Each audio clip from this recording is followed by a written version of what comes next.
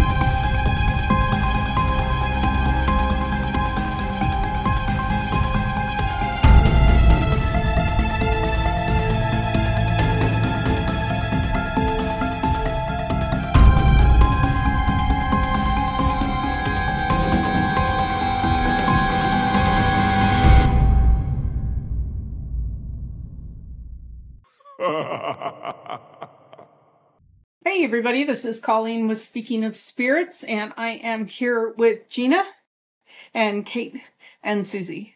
And we have an interesting topic.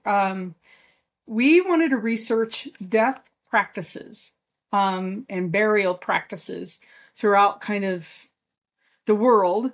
We each took like a portion of, culture. So I thought it would be really cool to do it. So you want to start?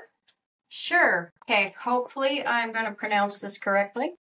So I took the Taroha tribe, which is an Indonesian tribe in indigenous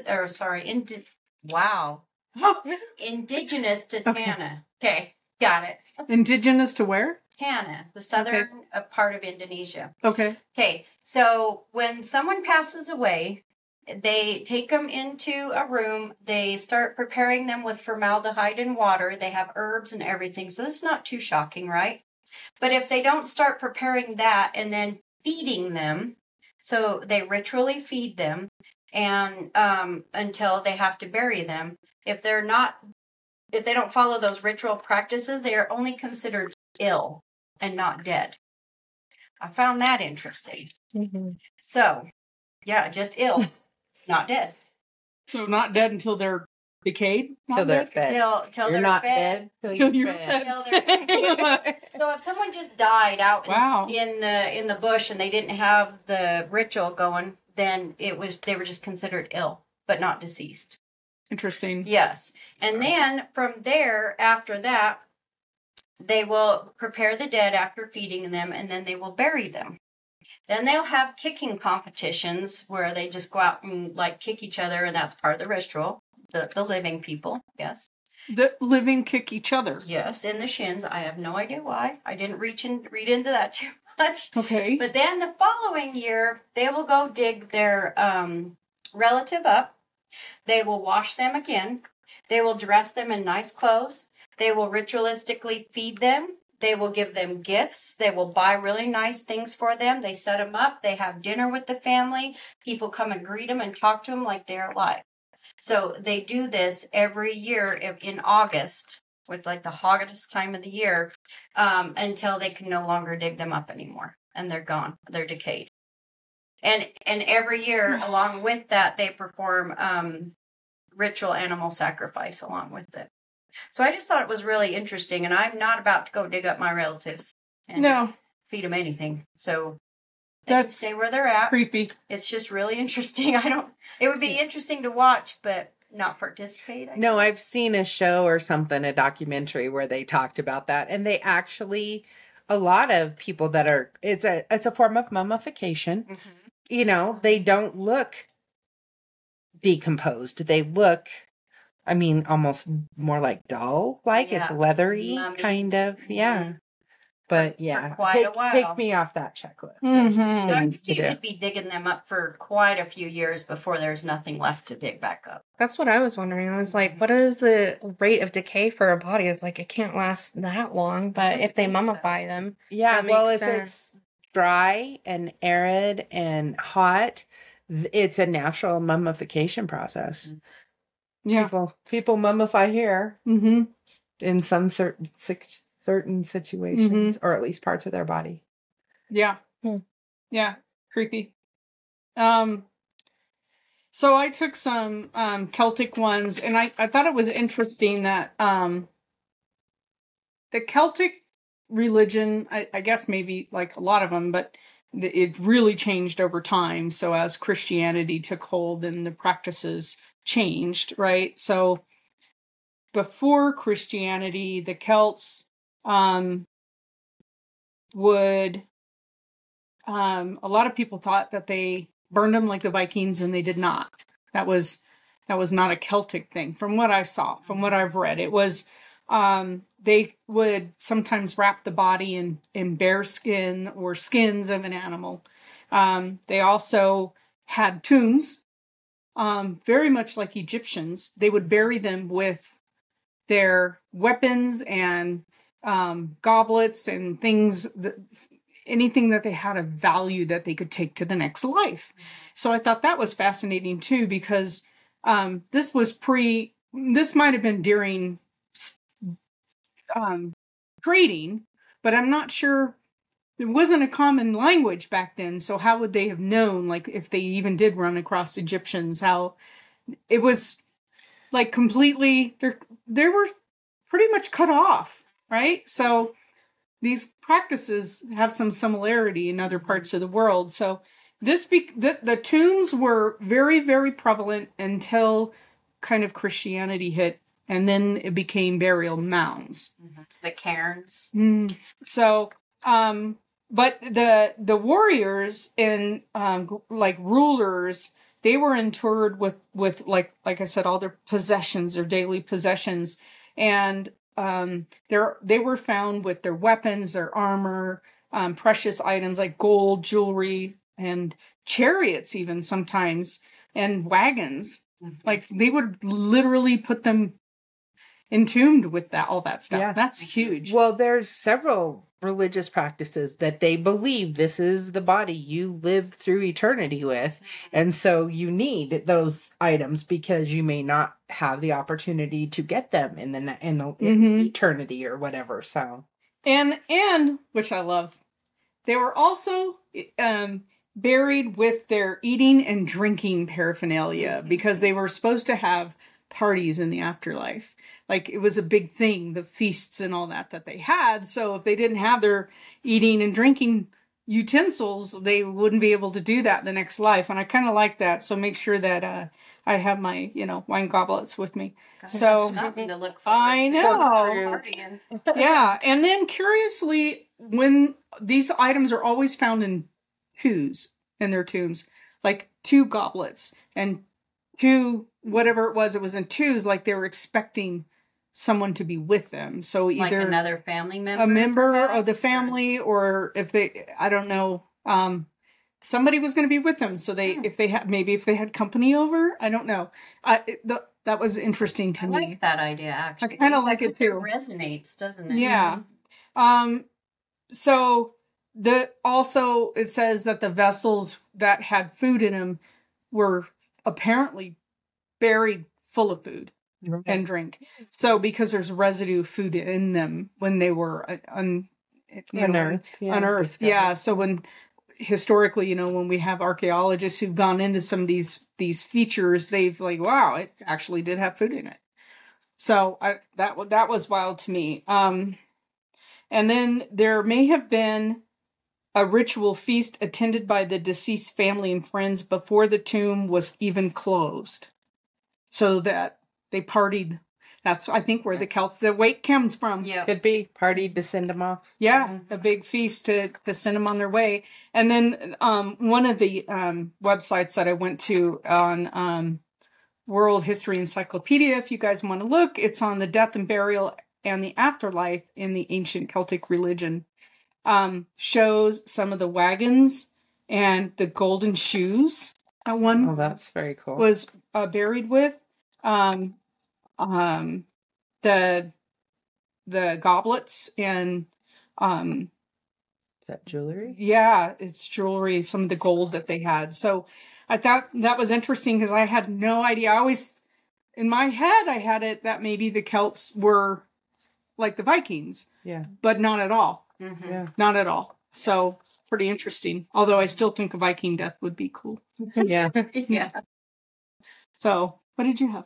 I did Egypt, and one of the interesting things where you had compared them, they were a little, well, I should say their other people were a little more lucky, obviously, in the Celtic tradition, because in Egypt, especially if you were a pharaoh or somebody of high importance, your people got killed and mummified and put with you. Like if you had a favorite servant or you had a spouse or you had your pets. I would say. Yeah, and they found alligators in the tombs and all kinds of things, mummified monkeys and cats and They had alligators over there? oh yeah, On the Nile. it's The either crocodiles. alligators or crocodiles. I don't remember which was which, but yeah, the Nile has them. It's the crocodiles, and they actually have just found, I think it was like up to 12, like really well preserved ones, and they almost look like they just like barely died. Like they Yeah. were perfectly preserved. It's amazing. Yeah. Ah, So I guess there's hippos and everything over yeah, there, right? So yeah. yeah, why not crocodiles? yeah,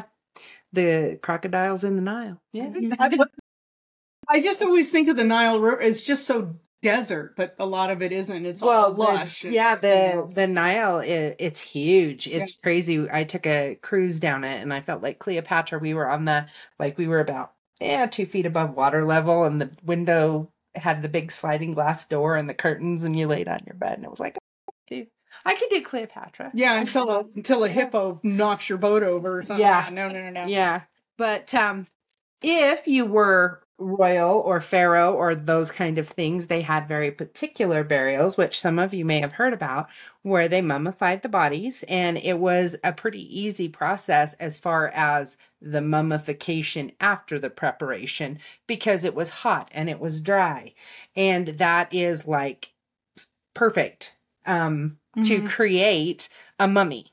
And it was interesting while visiting New Orleans, they have similar, they cannot put them below ground like we do here in Idaho because of water level.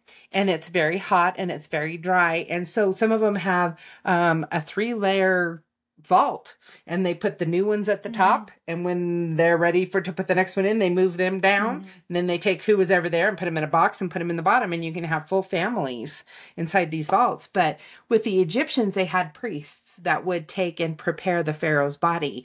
And one of the kind of interesting things that they did is they would remove particular organs. And I want to look here just to make sure I say them right. And they would place them in canopic jars. This obviously is not an actual one, but this is one that was carved out that I got when I was over there. And they would have 4.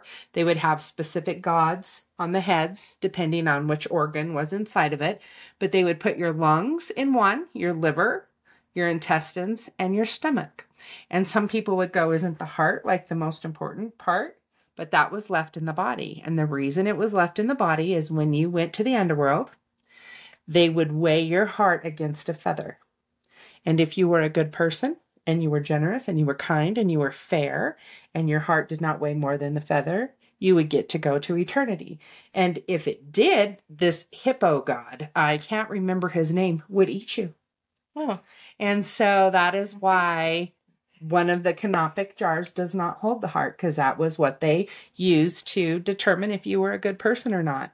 The other thing that I found really interesting is they don't necessarily mummify people still. I would imagine maybe the elite people could afford that. There was, it's definitely a third world country when you get there. There's the very poor people and then those who were more wealthy. But it's still so dry and arid. A lot of times the cemetery is a desert area. We stayed in Saqqara, which is where they've recently found some, I don't even know, tombs and different kinds of historical burial sites of people that they think possibly were some who did the hieroglyphs in the tombs and in the temples and those different kinds of things. But their cemetery, I don't know that they referred to it as that, obviously in Arabic, but they would often wrap them in like a gauze or a linen type thing and put them in the sand. And there wasn't like designated headstones, anything like that. It was more like the poor person burial. Copper is great. Yeah. When we were in Giza, there was a more distinct, like you could see plots or you could see where individuals were buried. And I'm assuming those would be the people that had maybe more money that they could purchase the space rather than you just kind of get recycled with the rest. It's very interesting because we have such a different way that we do things, but like the Jewish belief system, Catholic belief system used to be, this was the body you spent eternity in. That's why you weren't supposed to get tattoos and piercings. And like the Jewish people, they don't get embalmed. They're supposed to be buried within 24 hours. And I told my husband, who's Jewish, I'm like, yeah, if you want to go ahead and keep that body, be my guest. But I want mine cremated. I want him to go, oh, we need to get a different one. But they used to believe that if you were cremated, or like the Vikings or whatever, there was no body for you to be in eternity. So it's very interesting because there are similarities in different cultures and religions, and then there's very different, completely contradictory ways of things being done. But yeah, when my husband got his tattoos, his mother about had a fit. But he's got 3 now. He's got one on each arm and then one on the back of his leg. And you are defacing the temple of God. That is your temple that your soul resides in. What is this, Gina? This is a scarab. And I brought this because they would use these sometimes. They're little beetles, but they've been around forever. And oftentimes they would eat the flesh off of some of the bones. But this has got the hieroglyphs on both sides of it, and it was carved, and these would be the little vendors on the side of the road that would attack your tour bus and wanting you to buy things. But I've always been fascinated by the scarabs. And and I can't even remember what town we were in, but the guy was telling us he was the great grandson of, it was Memphis. There you go. Great grandson, and he had real scarab beads that were used, and we're like, yeah, okay.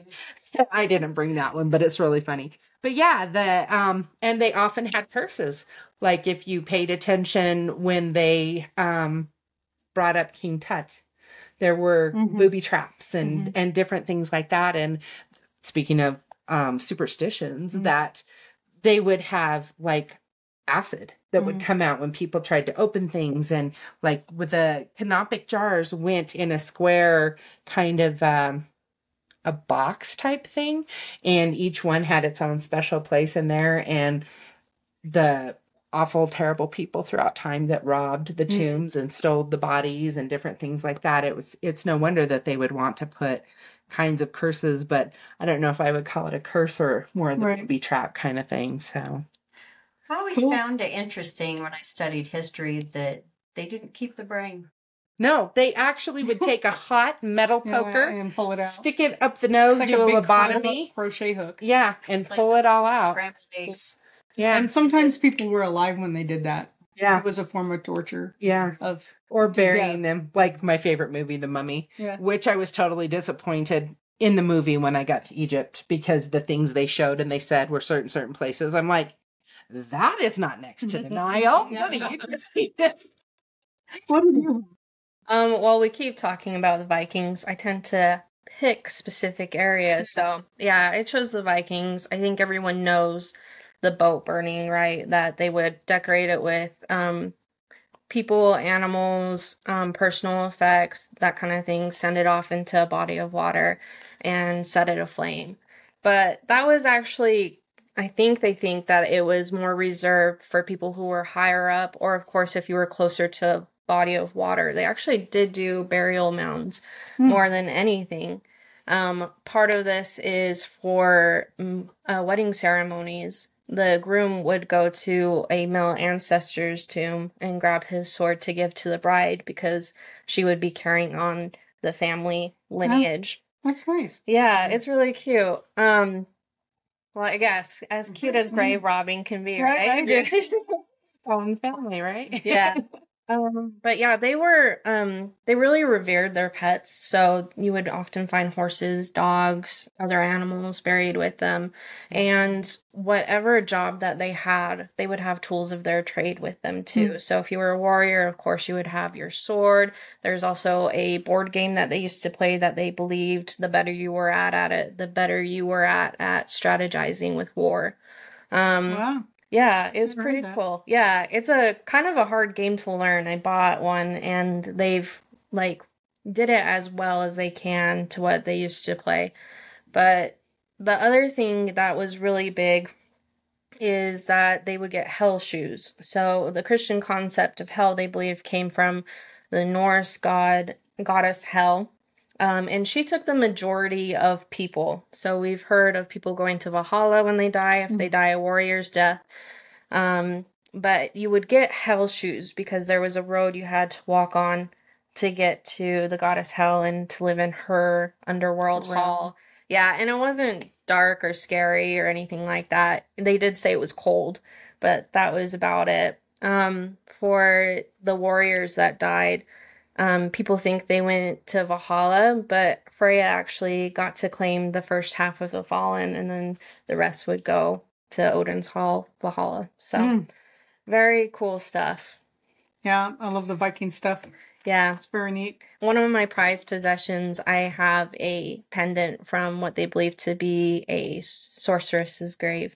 And I don't know if it really is. They don't know what to explain it as, but they keep finding these duck feet pendants, and no one knows what the significance is because the Norse didn't write down anything. Yeah, Yeah, verbal history. verbal Yeah. history on a lot of that Celtic, Norse, and Yeah. it's hard.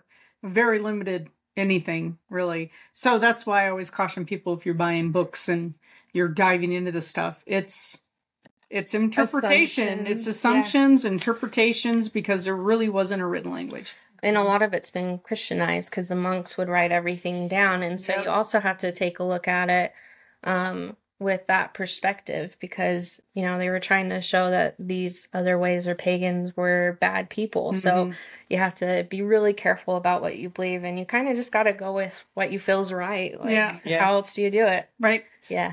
Well, one of the things that I found interesting watching the Viking series, even though obviously Sure. it's not literal, Not very but historically the accurate. people and different things like that, it was a lot of the the Vikings were the ones who traveled to other countries. It's Norse and it's Right. Scandinavian kind of people, but a lot of them converted to Christianity. Yeah, they did. One of them became, I want to say it was a king of France because he ended up marrying a It was queen. Rollo. But in order to do that, he had to be Christian. They did have a king too at one point that really forced Christianity upon the people. Like it was either accept this or die kind of Mhm. thing. Ugh, And so that was Christianity pretty much everywhere. Yeah. And if it wasn't the Church of England, it was Right. the Catholicism. And it was like, you will be Christian or we will kill you. Mhm. Even though we say Christianity, you're not supposed to do that. You know, it was like, it was saving Right. the soul. They believed that by taking the heathen's life, you know, and it's like, how contradictory to Yeah. Exactly. what you say your moral compass is. So I have a question. So you said you'd prefer to be cremated, Mhm. right? How about you two? Me, cremated. cremated, but I would like to be. They have this program where they can turn you into a base for coral for replacing the coral reefs.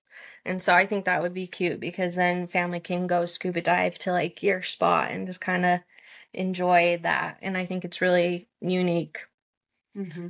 You? So there's one I always tell my kids, but there's one that I found interesting where you can actually be put in a mycelium bag, but it's only in Washington, and you can actually come back as mushrooms or as a tree because they have the tree ones. Well, they'll do the tree Mhm. across the U.S. now. Oh, good. But But I always tell my kids, just kick me down a hill, let the coyotes have me, Mhm. and I'll come back as a turd I've always said, next time. stick me up in Yellowstone, let the bear have that. Yeah.